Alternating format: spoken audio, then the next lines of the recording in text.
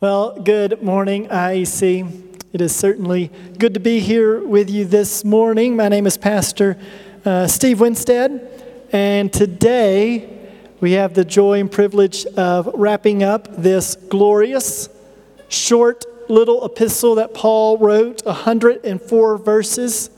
Takes up about 2.5 pages in your Bible. Today, we are going to finish the book of Philippians. We're going to finish this thank you note that Paul wrote to this church that he so loved there in Philippi.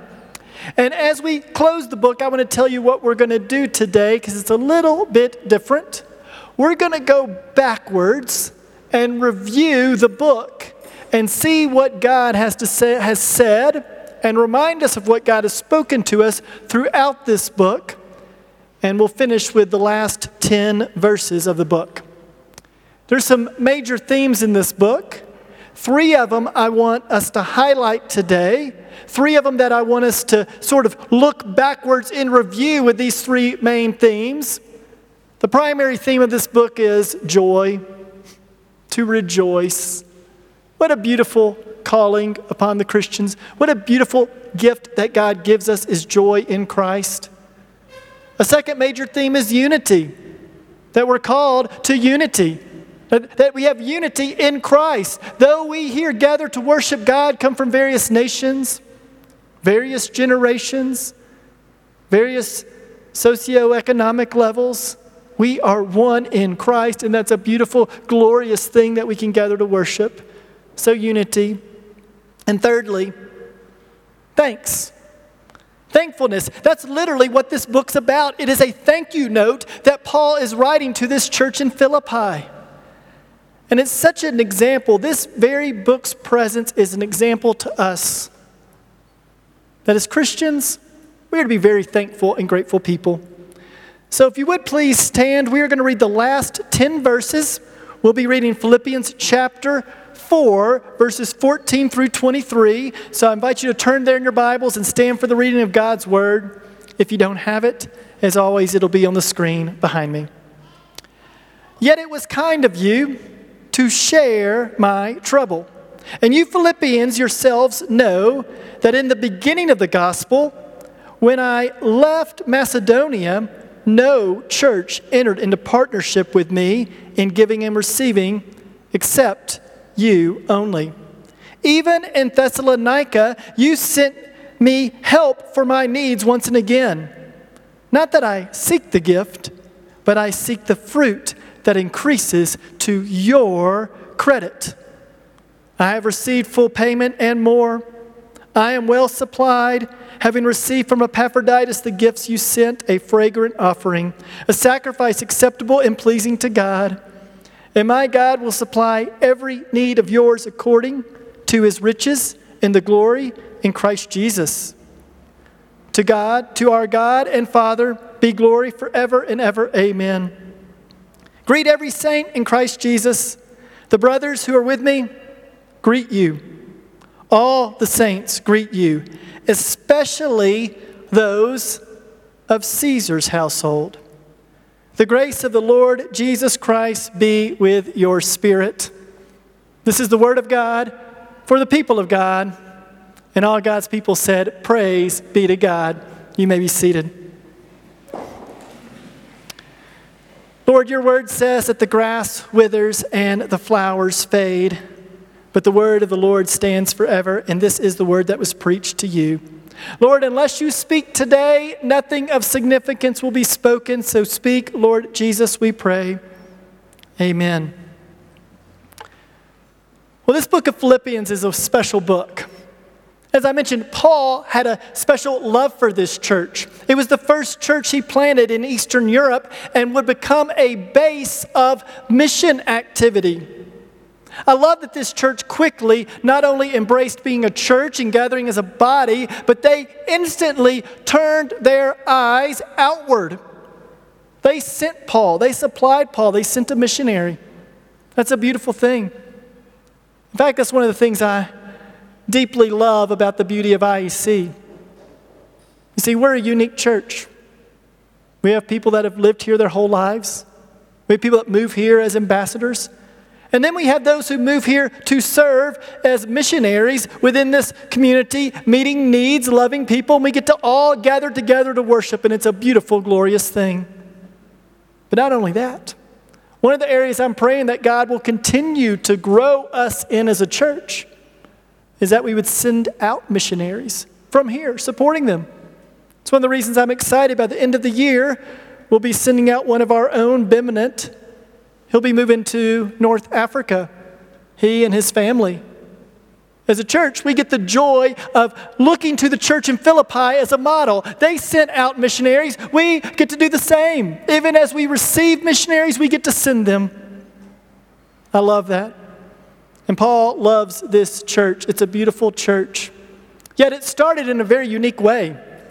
Its start is recorded in Acts chapter 16. Paul, when he would show up in a city, he would typically go to the synagogue. And he would go to the synagogue and he would preach to the Jewish people who believed in the one true God. Well, they would hear it. Some would receive it. Many would reject it. A riot would often break out. Paul would be thrown in prison.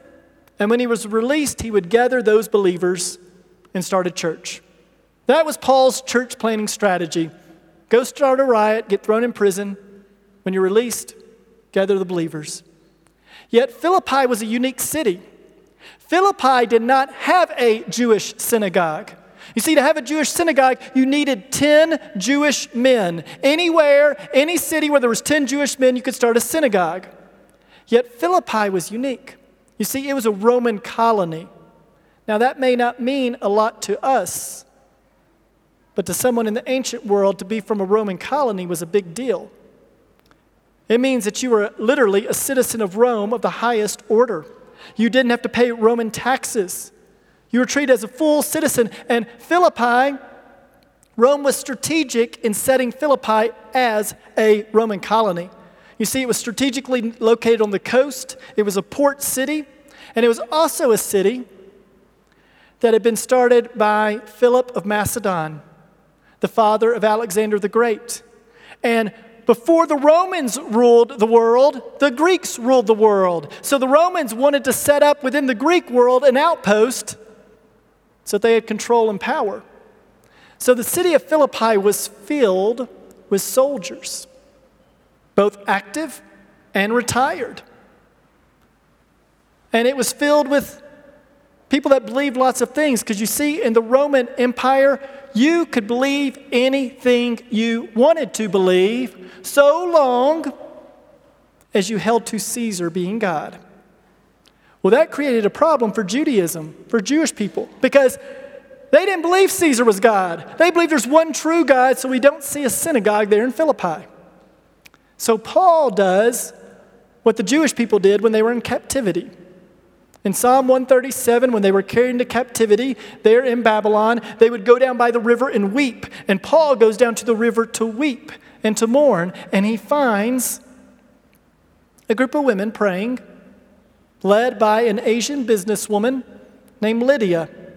And upon hearing the gospel, she trusts the Lord. Well, after that, there's a demon-possessed girl who, because of the demon, is able to foretell the future. And she begins to declare, Paul and Silas, these two men, they serve the Most High God.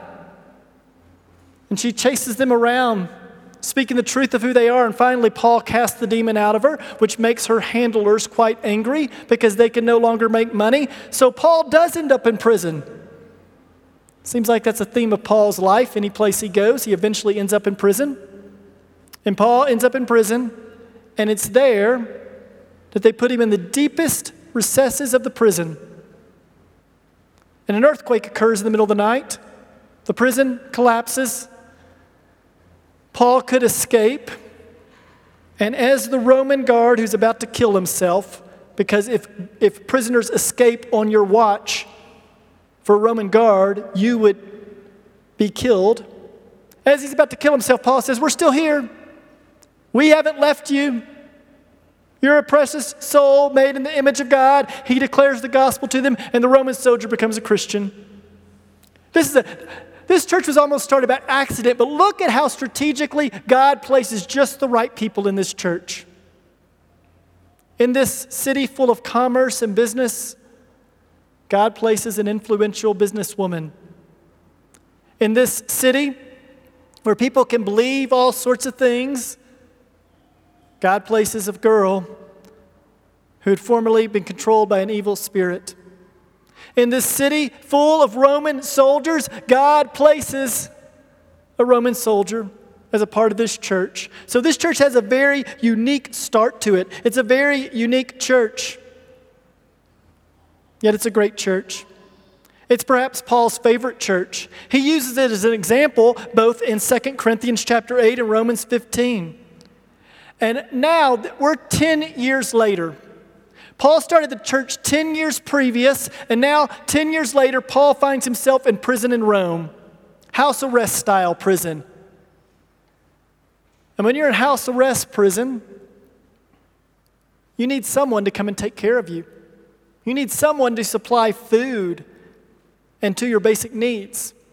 So the church in Philippi sends one of their elders, a man named Epaphroditus, to go and to take a gift to Paul.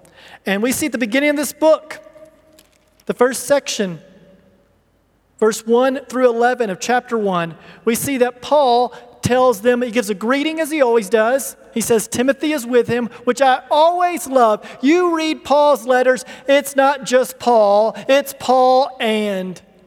Paul is continually discipling, continually investing his life into somebody intentionally. That's how he lives. You don't see it just being Paul. It's always Paul and. It's Paul and Timothy here.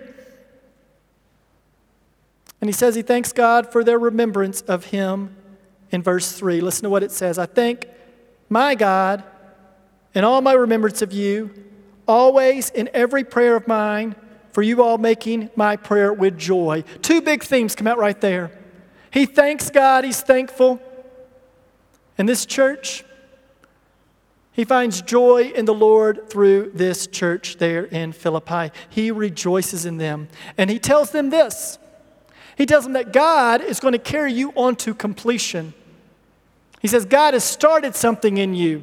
You see, when we become a Christian, the theological word people would use is justification. Some would say it's just as if you've never sinned, which is true. You are justified before God. And all we do is receive the gift of eternal life that Jesus lived and that he was our substitute going to the cross in our place, and we trust in that for salvation. That Christ paid the price. He's our substitute.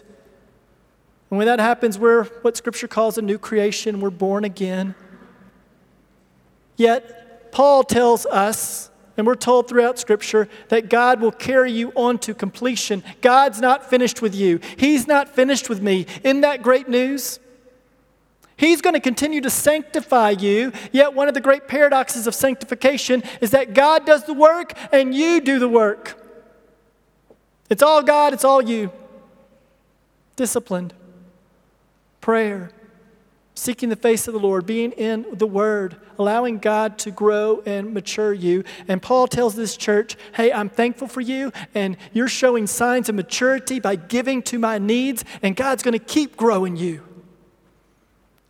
Christian, we should long for maturity in Christ. We should desire it. We should crave holiness, to be more like Christ. That's one of the point of the Christian life is that we become more and more and more like Jesus Christ.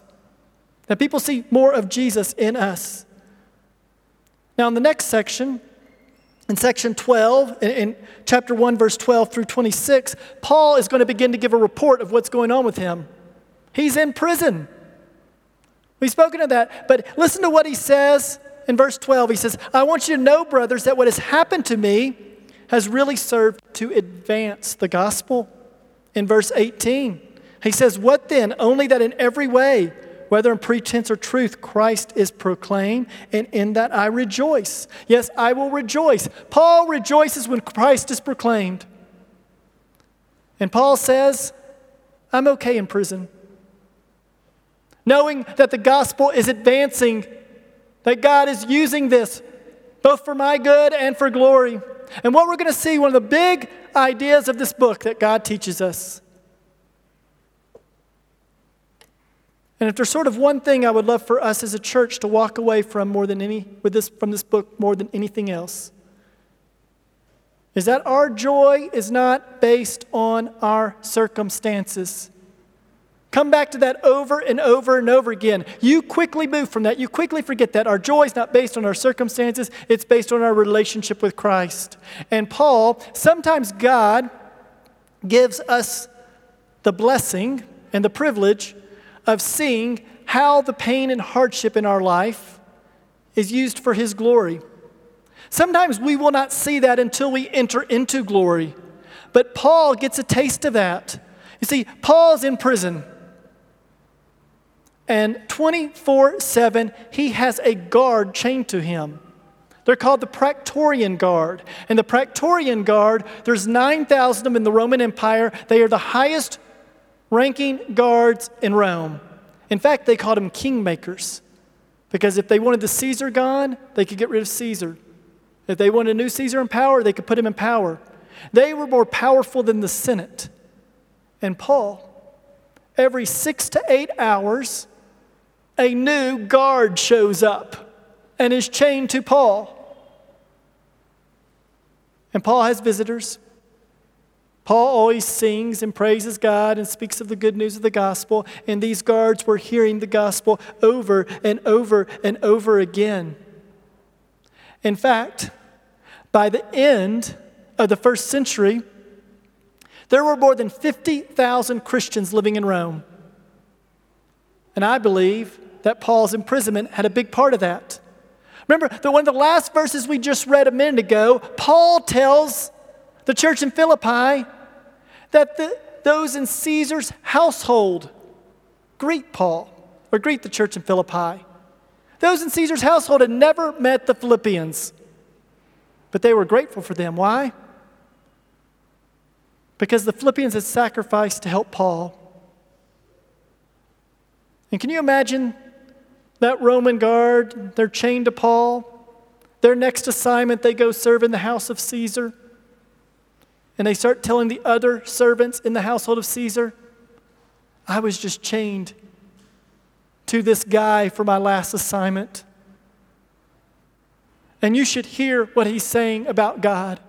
You should hear what he's teaching about this guy named Jesus Christ. You see, God used Paul's imprisonment both for Paul's good and for God's glory, and it's for our good. We get this book, Philippians, because Paul was in prison. Without Paul going to prison,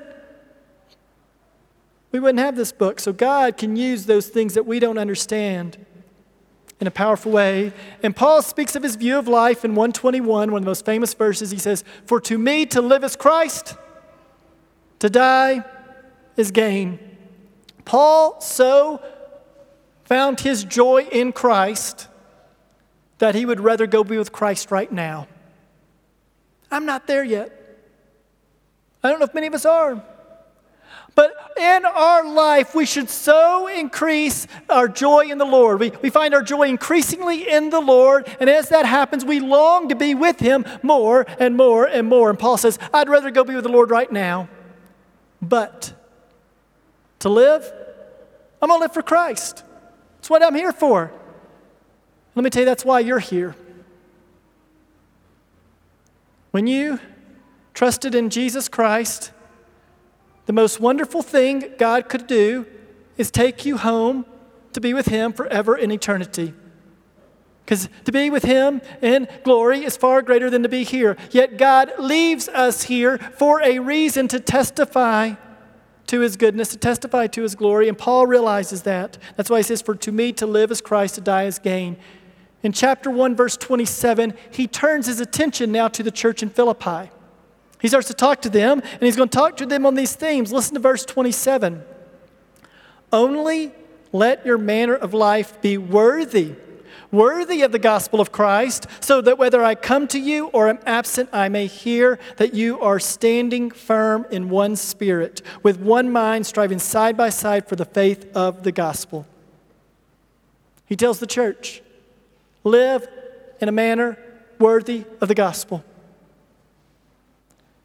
Church, that should be our desire, that we live our lives in a manner worthy of the gospel of Jesus Christ. He has laid down his life for us to reconcile us to God Almighty, and our response is to live a life for his glory, worthy.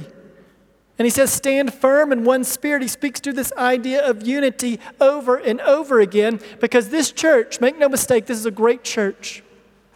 This church in Philippi is most likely the greatest church that Paul started. They were very healthy and doing well. Yet, don't forget this, they're not perfect. They've got issues. And know that there is no perfect church. As soon as you or I step through the door, any church ceases to be perfect, because we're not there yet. No, there's no perfect church. There's only a perfect Savior.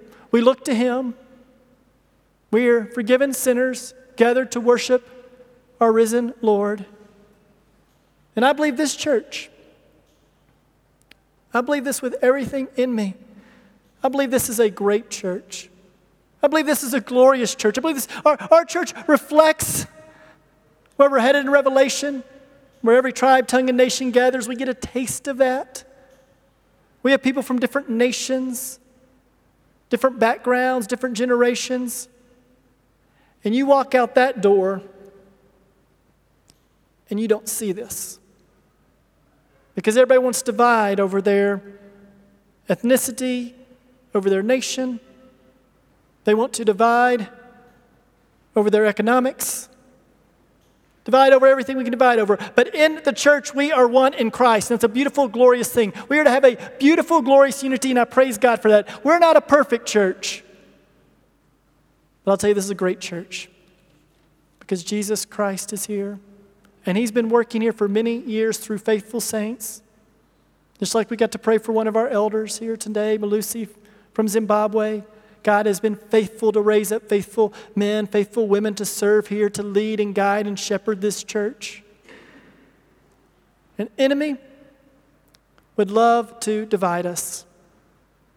He would rejoice to divide this church, to get us sideways with one another, to get us upset with one another, to get us speaking ill of one another. He would rejoice to divide, because that's what the enemy always wants to do. But in the gospel, we find unity. In the gospel, there's a oneness. And this church in Philippi, their problem, it's revealed in chapter 4. There's two women, Euodia and Syntyche, that are grumbling and complaining, causing problems. We're told they are believers. Their names are in the book of life. So these are two Christians fighting. They're not fighting over theological issues. We don't know what they're fighting over. But Paul doesn't correct their theology, so we know it's not that. No, there's something causing a division in this church, and Paul addresses it. And in chapter 2, look at what he says in chapter 2, verse 2 and 3. He's going to speak to these issues. He says, complete my joy. So Paul has a joy. It adds to his joy when he sees the church living. He says, being of the same mind, having the same love, being full of accord and one mind. Now, verse 3 is very hard. Do nothing from rivalry or conceit, but in humility count others more significant than yourselves. Every time I come to chapter 2, verse 3, it short circuits me. I just don't know what to do with it. I look at it and I go, do nothing out of selfish ambition or rivalry. Humility, count others more significant. God, I can count others as significant. I believe other people, they're made in your image, God, they're significant. I can count others as worth and value and love them. But count them as more significant? You mean to lay down my rights and serve them more than I would even serve and take care of myself? That's our standard in our call to unity, that we live like this. And then Paul gives the greatest example of all. We read it in our opening, in our call to worship, Philippians chapter 2, verse 5 through 11, where it says, your attitude, here's your attitude, Christian. Your attitude should be the same as that of Christ Jesus, who being very nature God did not consider equality with God something to be grasped, but made himself nothing, taking on the very nature of a man and being found in appearance as a man. He humbled himself and became obedient to death, even death on a cross.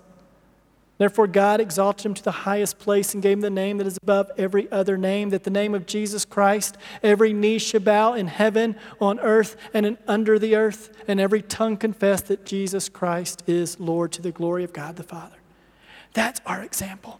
We're seeking to become like Christ. And none of us will ever be as high as Christ was in glory with God. And none of us will ever go as low as Christ did, taking on the wrath of God for the sins of the world. We'll never do that. But sometimes we lay down our preferences, how we think things should be done. We lay things down for unity's sake in the body of Christ. I praise God that we're not a church like this. I've experienced a lot of churches where people will look for things to divide over all the time. Divide over music style. Divide over dress. Divide over this, divide over that. We like to divide over all sorts of things. No. We lay down our preferences. We unite in Christ. You see, church isn't primarily about me. I don't come to church to consume. It's not about me. It's about God. When I come to church, I come to worship Him. And if I can only worship God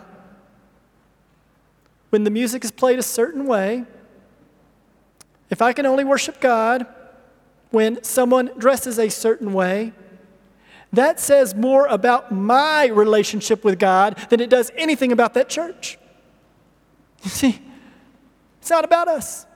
And Paul's pulling them toward unity. Count others more significant than yourselves. That's how we're to live, church. He's going to speak of suffering for their faith. He's going to speak of grumbling that's happening in the church. People love to grumble. We've talked about that. It's a cancer. It's a disease that spreads. Attitudes are very contagious. When you have a grumbling, complaining attitude and you start to share that with others, it spreads, it spreads, it spreads. No. There's hard things in life. We acknowledge those, but we are not grumblers and complainers. We praise God. And he gives, at the end of chapter 2, he gives 2 examples, Timothy and Epaphroditus, examples of those who live this way, because we need examples. We desperately need examples. Listen to what he says in 2:29 and 30. Speaking of Epaphroditus, who had brought the gift to Paul. So receive him in the Lord with all joy and honor such men, for he nearly died for the work of Christ, risking his life to complete what was lacking in your service to me. Epaphroditus nearly died. He risked his life. And Paul says, receive him with joy. This man is an example to us. And we've talked about this, but you need examples, and you need to be an example. Other people look to you. Whether you believe it or not, there's always somebody looking to you. You're an example whether you accept it or not to someone. The question is, what type of example are you? Do people see Christ in you? Do they see a person when they sin, they're quick to repent, to acknowledge sin, to say, I'm sorry, to go to a brother in Christ and say, I've offended you, I've hurt you, I'm sorry. What type of example they see, because in chapter 3, Paul's going to hold himself up as an example. Now, for some of us, that feels a little arrogant. Look at me. And Paul says that. He says, look at me, but look at the Christ in me. I was a wretched man who wanted to kill Christians, who stood at the death of Stephen. But I'm redeemed by the power and the blood of Jesus Christ. Look to me as an example. And you see, as you realize that you're an example to others, you realize your life really is not your own. You are bought with a price. Your life's not your own. Your life is lived for His glory, and other people look to you. That's how we live as Christians. And Paul says, he is an example. Look to him. He speaks of the Judaizers in this chapter, so he speaks of two big problems with this church. One is inside. There's division from these grumbling women. Secondly, out there, there's this group called the Judaizers who are saying, if you're a Christian, well, then you've got to do these other things first. You've got to be Jewish first. And Paul says it's Christ plus nothing. There's nothing else to add to your faith. Jesus is enough. While our faith and our belief in Jesus Christ is deep and rich, it's also amazingly simple. Christ meets every need you have. Every longing of your heart is found fulfilled in Christ. So when we're in a situation where we have longings and desires, look to Christ. He's the one who meets those. He's the one who will do that. And look at verse 17 of chapter 3, what Paul says. Brothers, join in imitating me, and keep your eyes on those who walk according to the example you have in us. Paul says, watch me and also watch other faithful Christians. Christian, you need other Christians in your life. You desperately need it. They're not going to be perfect, but you need people that are investing in you, encouraging you, challenging you in your faith. The idea that you can be a Christian alone and on an island, you won't grow very well. No, you need other people. People need you. You need other people. I would encourage you, seek that out. Pursue that. Pursue relationship, deep, rich relationship with others. That's what we're called to do. And in chapter 4, Paul has just spoken of their citizenship in heaven, and he starts to speak his final words in chapter 4 to this church. He says, therefore, my brothers, whom I love and long for, my crown and joy, stand firm. And that's what he ends in, stand firm. And he gives them how you stand firm. Remember, we've talked about this. Don't be anxious about anything. Everything, prayer, petition with thanksgiving. Thanksgiving's a key. And then Paul tells us to set our mind on things above. And then he gives thanks for the church in Philippi. And he begins to end the book by telling them that they had shared in his trouble. Have you ever had someone share in hardship with you? Think how special that is. Someone who's there in the difficult times. And that's what the church in Philippi has been. In fact, they sent him out as a missionary and took care of him.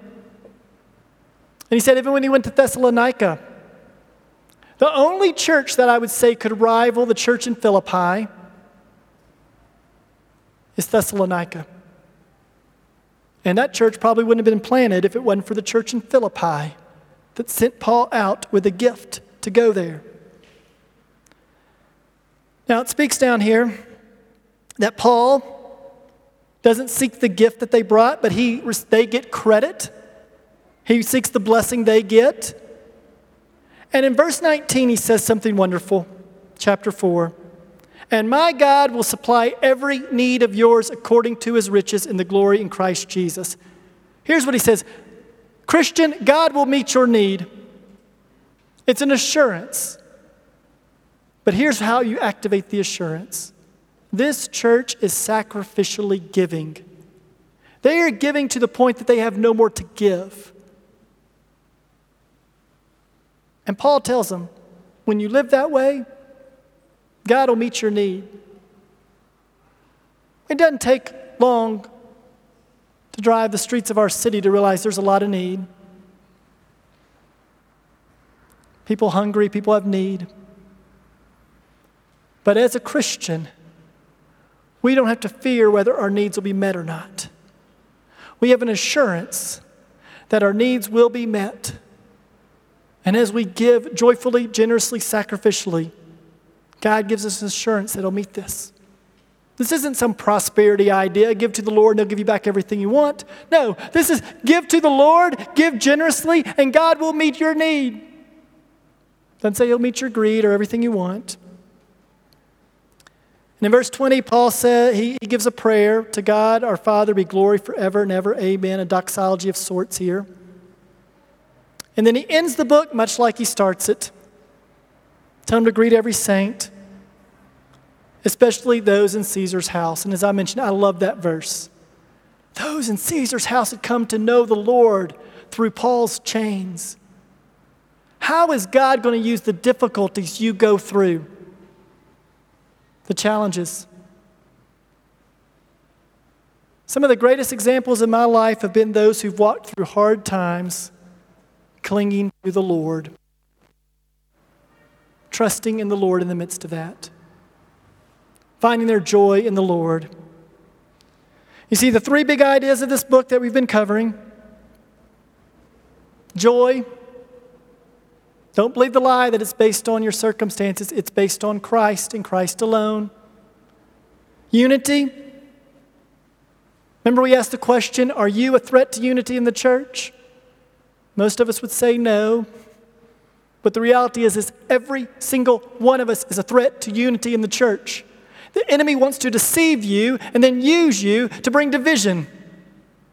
You think you're doing good, but you're bringing division. And yes, church, there are things to divide over. The Word of God, nature of Christ. He's the only way to salvation. But often we divide over things that aren't like that. And one of the keys to unlocking these is thankfulness. Be a thankful person. Paul is writing a thank you note, encouraging them to be thankful. That's how you deal with anxiety. And all of these can only be rooted in Christ. You can only experience them as you have them rooted in Christ. We have things to be anxious about. There's an election tomorrow. We don't know the results.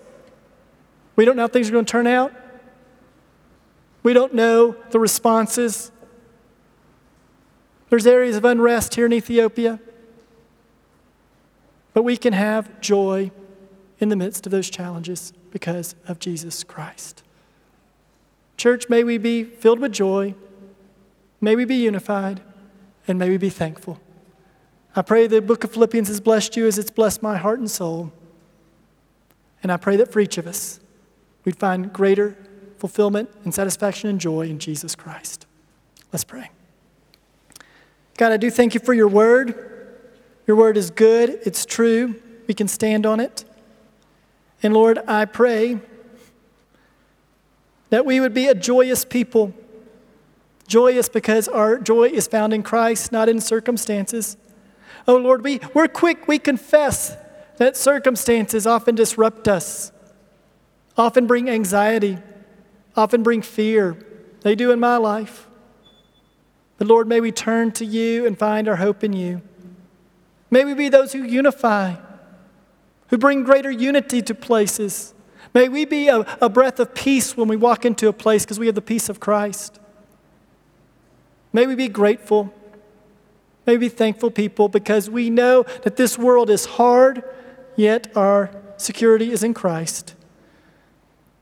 So Lord, use us as you see fit. Lord, if there's any here today that have not trusted you, I pray that they would. And for those who need to repent of our sin, Lord, that's every one of us. I pray that you'd reveal to us that which we need to repent of. And Lord, as we sing this last song, may you reveal to us your beauty, glory, and grace. We pray this in Jesus' name. Amen.